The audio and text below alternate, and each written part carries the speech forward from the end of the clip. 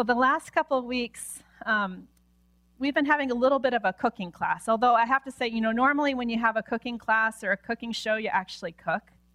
If you notice, we haven't really been doing any cooking. And that's because the cooking has already been done for us. The food has already been prepared. And so we've been spending our time setting the table so that we can belly up to the Bible, that we can belly up to God's Word and eat.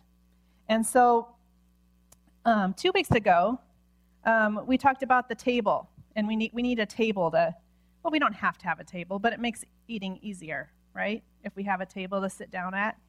I speak from a lot of experience there because I have not eaten at a table many times, and it just doesn't work as well.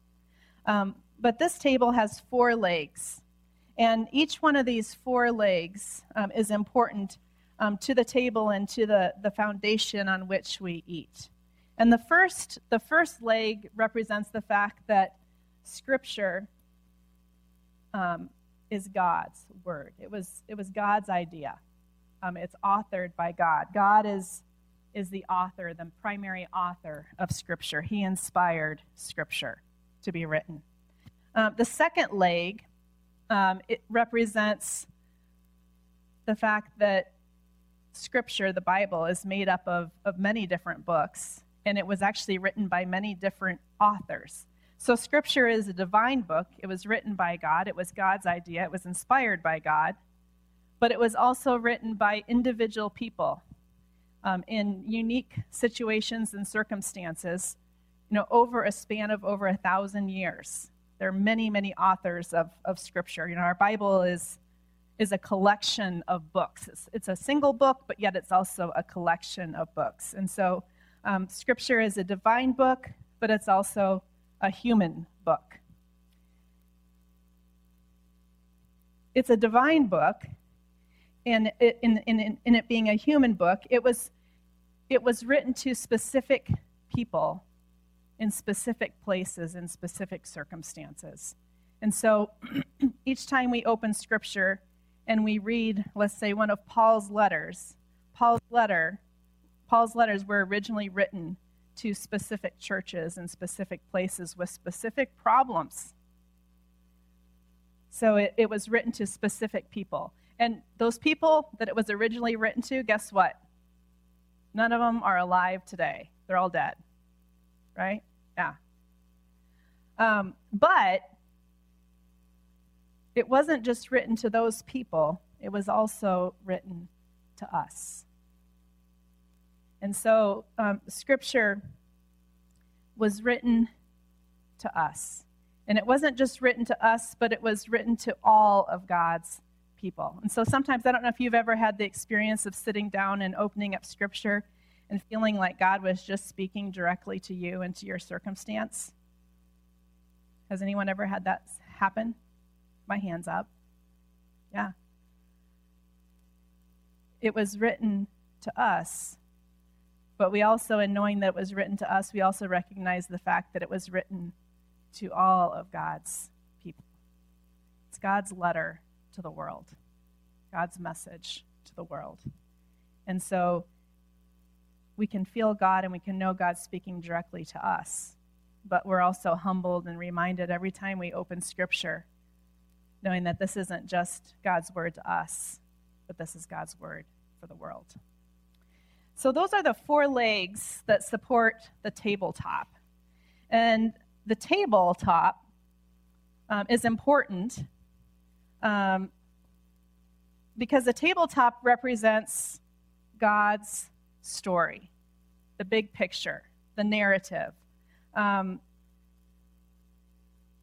This book is made up of many different books, and yet it tells one big story, one big narrative. And all of the different books in here are part of and feed into that story. And so whenever we sit down to read Scripture, we're reminded that we place our plate on this table that represents God's big story, God's communication from the beginning of the world, God's story of communicating with men and women throughout history. And it begins in a garden. It begins in the garden with Adam and Eve. There's a problem. They sin. That's a problem. Sin's in the world. And then the whole rest of the scripture talks about the solution to that problem. And it climaxes, it reaches its high point in the death and resurrection of Jesus Christ. So when we go to eat our Bibles, when we go to belly up to the Bible, we remember the legs that hold up the table, and we remember the tabletop and this big story of God.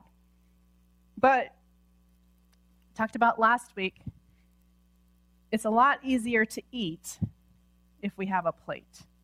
We can eat without it, but it's a lot easier to eat if we have a plate.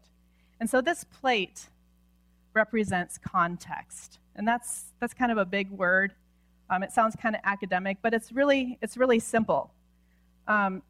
Everything has a context. Right now we're sitting in this space, right? We can see the wood beams around us. You have a chair that you're sitting on. This is our physical context right now. My feet are on this floor. Your feet are on this floor, unless you have your feet up and stuff, and that's good. That's fine. But we have this. We're in this context, and each passage that we read in Scripture has a context. It has a neighborhood that it's in, right? And so there's this what we call literary context, where you're looking at what's before and after the passage that we're reading that provides its literary context. And then there's also what we call a cultural historical context. And that just helps us to remember that each passage in Scripture, each book in here, was written by an actual person in a specific time and place. And they lived in a specific culture. And their culture shaped them and influenced them.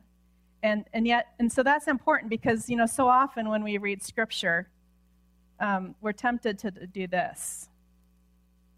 We're tempted to hold this mirror up in front of us. And you know what? It keeps us from really being able to eat because we're just so busy looking at ourselves in the mirror, we forget that the passage we're reading has a context. That it was written to some other people first, and we need to consider that context. So today we're going to get to some other things that are a part of the table that make eating easier. I have a cup, have a knife, fork, and a spoon. And these utensils remind us that Scripture, it's these different books, and there are many different types of literature within Scripture. For instance, there's poems, there's poetry within Scripture. There are law books within Scripture. I don't know if you've ever been down to the library recently, but they've had all these free books that they're giving away or they're trying to sell, and they're these law books from Illinois, and they're written in a certain way.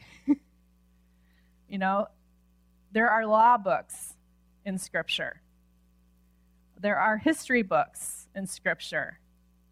There are letters in Scripture. There are books of prophecy in Scripture. And some of those, books in prophecy, a lot of them are written in poetic form.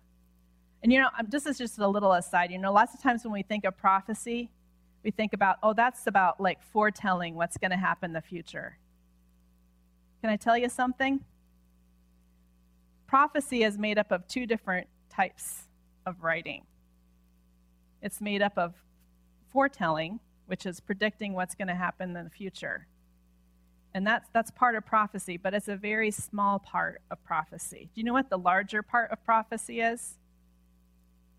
It's foretelling. It's God proclaiming his message, often his message of repentance. Turn your hearts towards me. But there are all these different kinds of types of literature within Scripture. So if we open up, I'm sure a lot of you are familiar with Psalm 23. And I'm just going to read it a little bit here. The Lord is my shepherd. I lack nothing. He makes me lie down in green pastures. He leads me beside quiet waters. He refreshes my soul. Now, when we read that, I bet every single person in here recognizes the fact that we don't actually go lay down beside a stream in green pastures. God's not standing there, with his staff as a shepherd herding us. Because you know what? This passage compares us to sheep, but do we all have 4 legs? No. I mean, that's common sense. We understand when we read this that, it's a metaphor for something else. It's poetry. So it's important for us to remember what kind of literature we're reading when we read Scripture. That helps us to be able to eat it. All right. So, got the table, got the tablecloth, got the plate and the silverware. But there's something else that I usually like when I eat, and that's a chair. And it's just nice when we eat Scripture or when we eat a meal to be able to sit down. It makes the eating that much easier, and we can kind of pause, and it helps us to slow down and eat. And this is not the right height for this table. It's not good. I'm glad I don't have to eat like this every day. But this chair represents the Holy Spirit. And it represents the fact that when we sit down to eat, we sit in the presence of the Holy Spirit. That the Holy Spirit is there if we invite him. He might be there anyway, but he likes us to invite him. And then there's something else here that helps when we sit down to read Scripture, and that is, sometimes it's nice just to have a little ambiance, right? And this candle represents space. It represents the idea of creating space.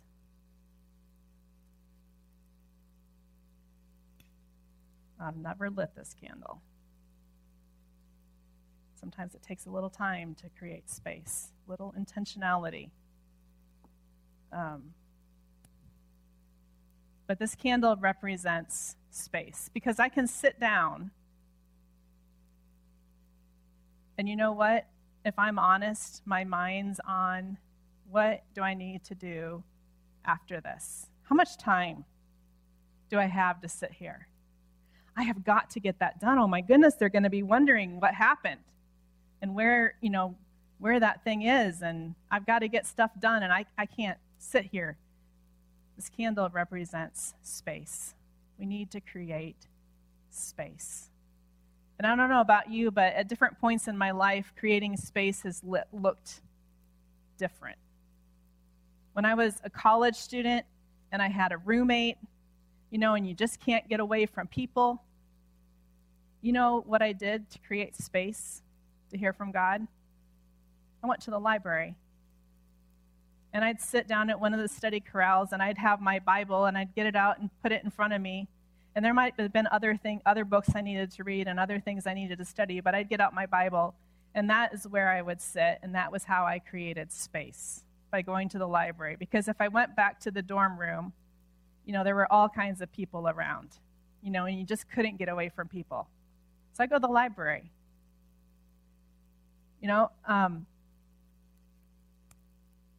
Today, it's once the kids are out the door and gone and they're at school and Stephen is at work, then it's space. And I just, have to hope that the dog doesn't lick me to death. It's creating space. So how can we create space as we sit? And back to the chair. So we sit in the presence of the Holy Spirit. And if we're going to eat Scripture, we're going to belly up to the Bible, we are absolutely dependent. And we're going to really eat and be sustained. We're absolutely dependent upon the Holy Spirit. Because reading Scripture, we can sit down and we can read Scripture, but if the Holy Spirit is not there guiding us, we just don't see it. We may just not understand. We might miss something because belling up to the Bible and reading Scripture is more than just our Bible and us. It's about spending time with God. It's about being in God's presence. When we sit down and we spend time with Scripture,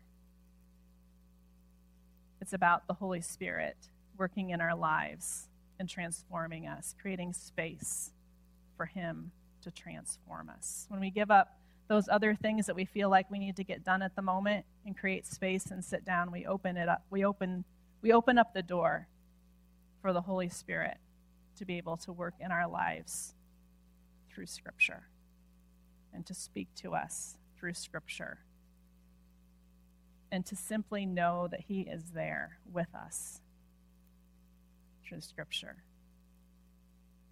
So how do we do that? We kind of talked about it. But the fact is it looks different for different people. Some people, they might create space by going for a walk, going for a run, maybe, having your cell phone and listening to Scripture. There's a Bible app you can get on your phone for free, and you can listen to Scripture, have it read to you, as you're driving or as you're walking or as you're running.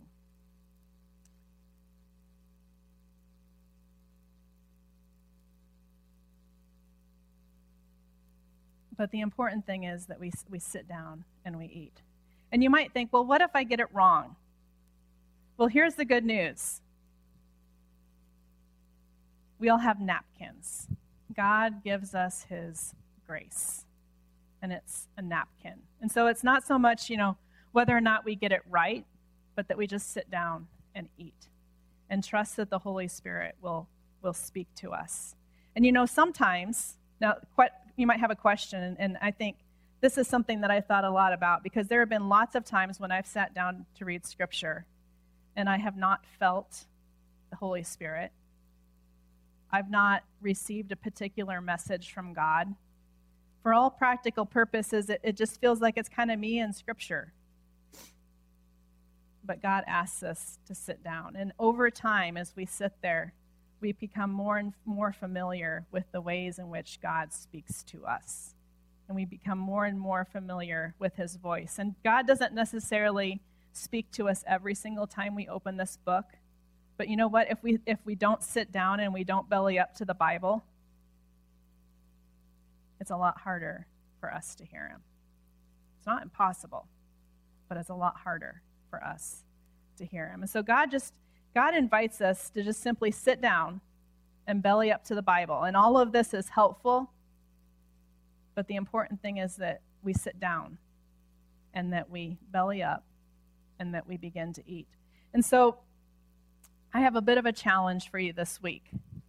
I would like you to think about, and I'd like you to, one time this week, at least one time,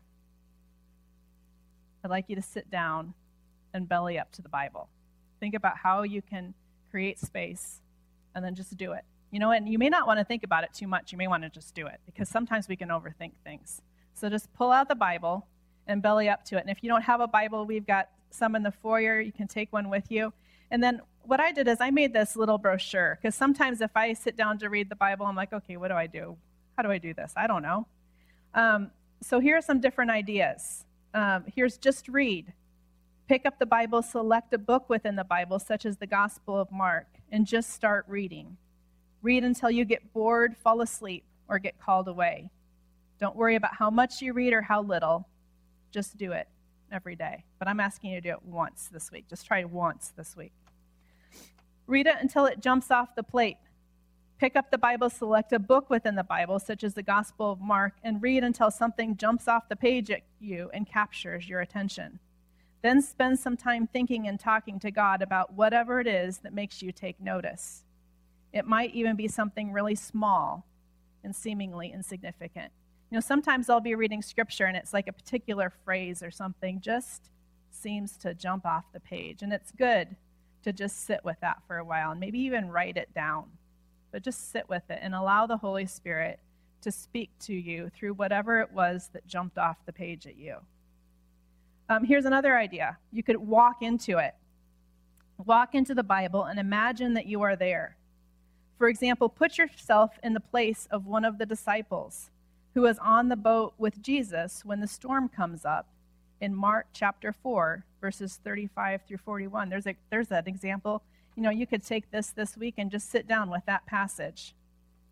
And then ask yourself, what do I hear, smell, taste, and see as I read this passage?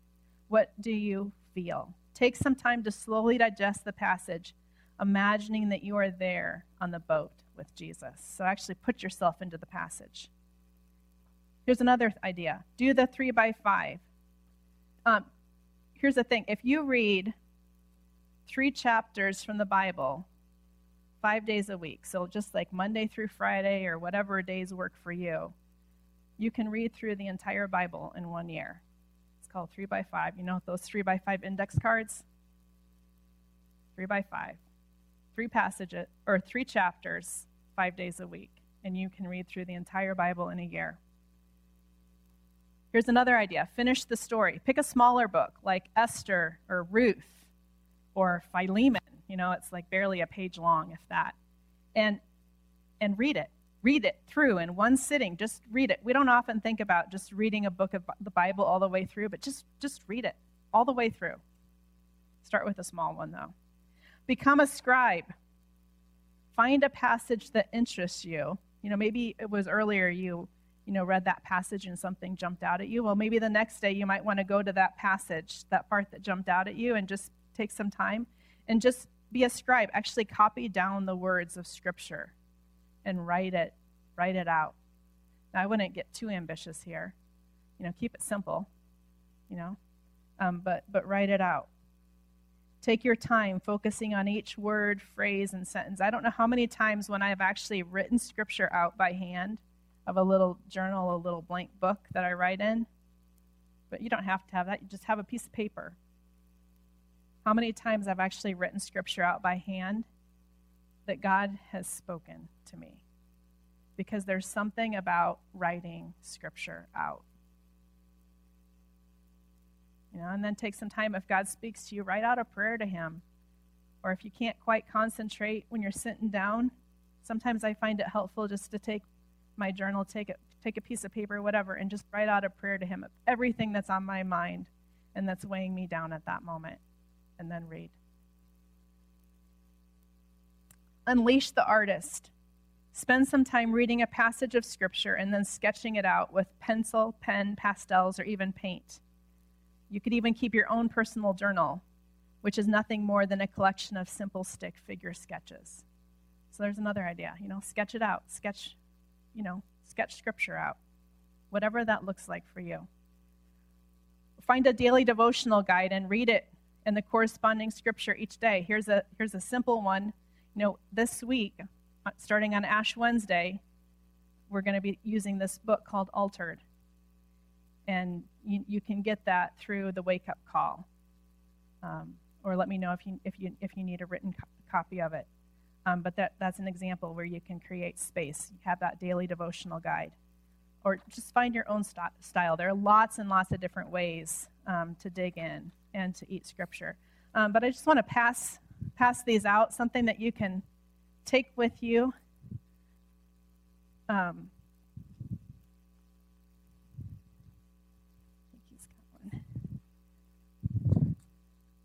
and just get creative. And sometimes if something has worked for you in the past, but it's not working right now, sometimes it helps just to change it up. I know I have a friend, she's like always changing it because she just gets bored doing the same thing over and over. I'm one of those people, I can do the same thing forever. But some of us need to change things up. So find some time this week to create space, to sit down in the Holy Spirit, and to belly up to the Bible.